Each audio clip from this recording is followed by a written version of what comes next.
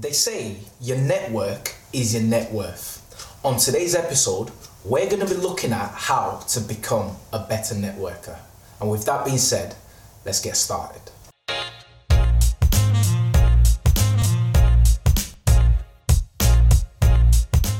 Before I give you all the points, I want you to know that we create valuable content such as this one every single week. So if this is your first time with us, I would appreciate you clicking the subscribe button and don't forget to join the notification squad. So next time we release a video, you're one of the very first people to get notified. Saying that, we're going to look at 4 points today on how to become a much better networker. Like I said earlier, they say the power of your net worth is in your network. So if you know the right people, if you're connected with the right people, you can build a solid business. You can achieve anything that you want to achieve when you're connected with the right people. So how exactly can one become a much better networker? We're going to cover that in 4 simple points. The first point is a straightforward one. If you think you don't need to network, then straight away you just need to discount that and discredit that, because everyone needs to network, irrespective of your job role, irrespective of the level that you're in. They say it's not what you know, but who you know. You need to know something. However, when you know the right people, using what you know, you can compound that and help you achieve your goal. So if you're looking for a new role, for example, but you're connected with the decision makers of a particular company, whether you're looking for an entry role, a mid role, or a senior role, because you're connected with that decision maker, that will help you achieve your job quite quickly, achieve that job role quite quickly, should I say. And if you're looking for a new customers and you've built a very nice connection with your ideal customer, then you have more of a chance of turning those people into paying customers. So irrespective of what level that you're in, networking is a very, very important skill to master. So networking is naturally known for business. So the next point is tailored specifically to that. You go to some networking events and you see people literally at you selling. The next point is do not hard sell straight away. You need to build a relationship. It's like if you're taking someone on a date and you're trying to get to the end as soon as possible.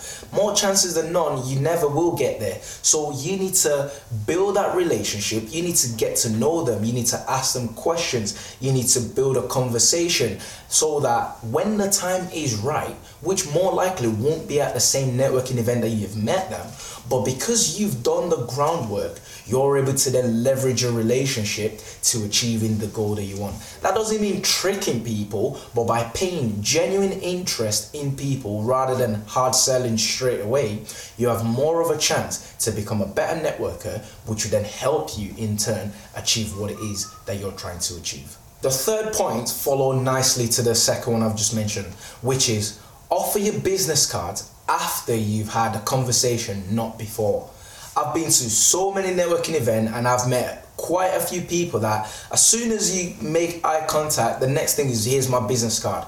I don't know what you do. I don't know what value you have to add to me, but you're offering me your business card. It's very important to build a conversation beforehand, and then if there's an opportunity to take things further, then you can introduce your business card, then you can get connected on LinkedIn and then try and take that relationship forward.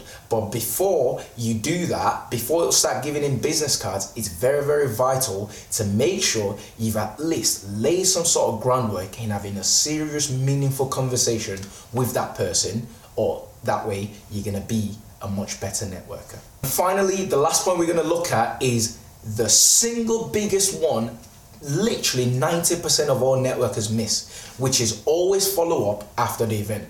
The power is in your follow up. How many times have you met someone and they say, yeah, let's catch up, but you never caught up?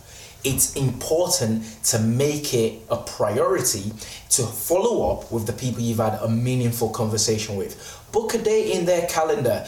Ask them for a couple of dates that work for them so you can select one that works for both of you. Making sure that you follow up with the people that you've had meaningful conversation with is a way to keep building that relationship and help you achieve your goal. And that is how you become a much better networker. I'd love to hear your thoughts in the comments. Which of these 4 points make sense the most to you? Or which one are you currently doing? Or which one do you think you could improve on? Leave them in the comments and let's talk about it. My name is Stephen and I'm the director of SOS Creativity. Till next week, if you haven't, make sure you subscribe to our channel and don't forget to join the notification squad. Bye for now.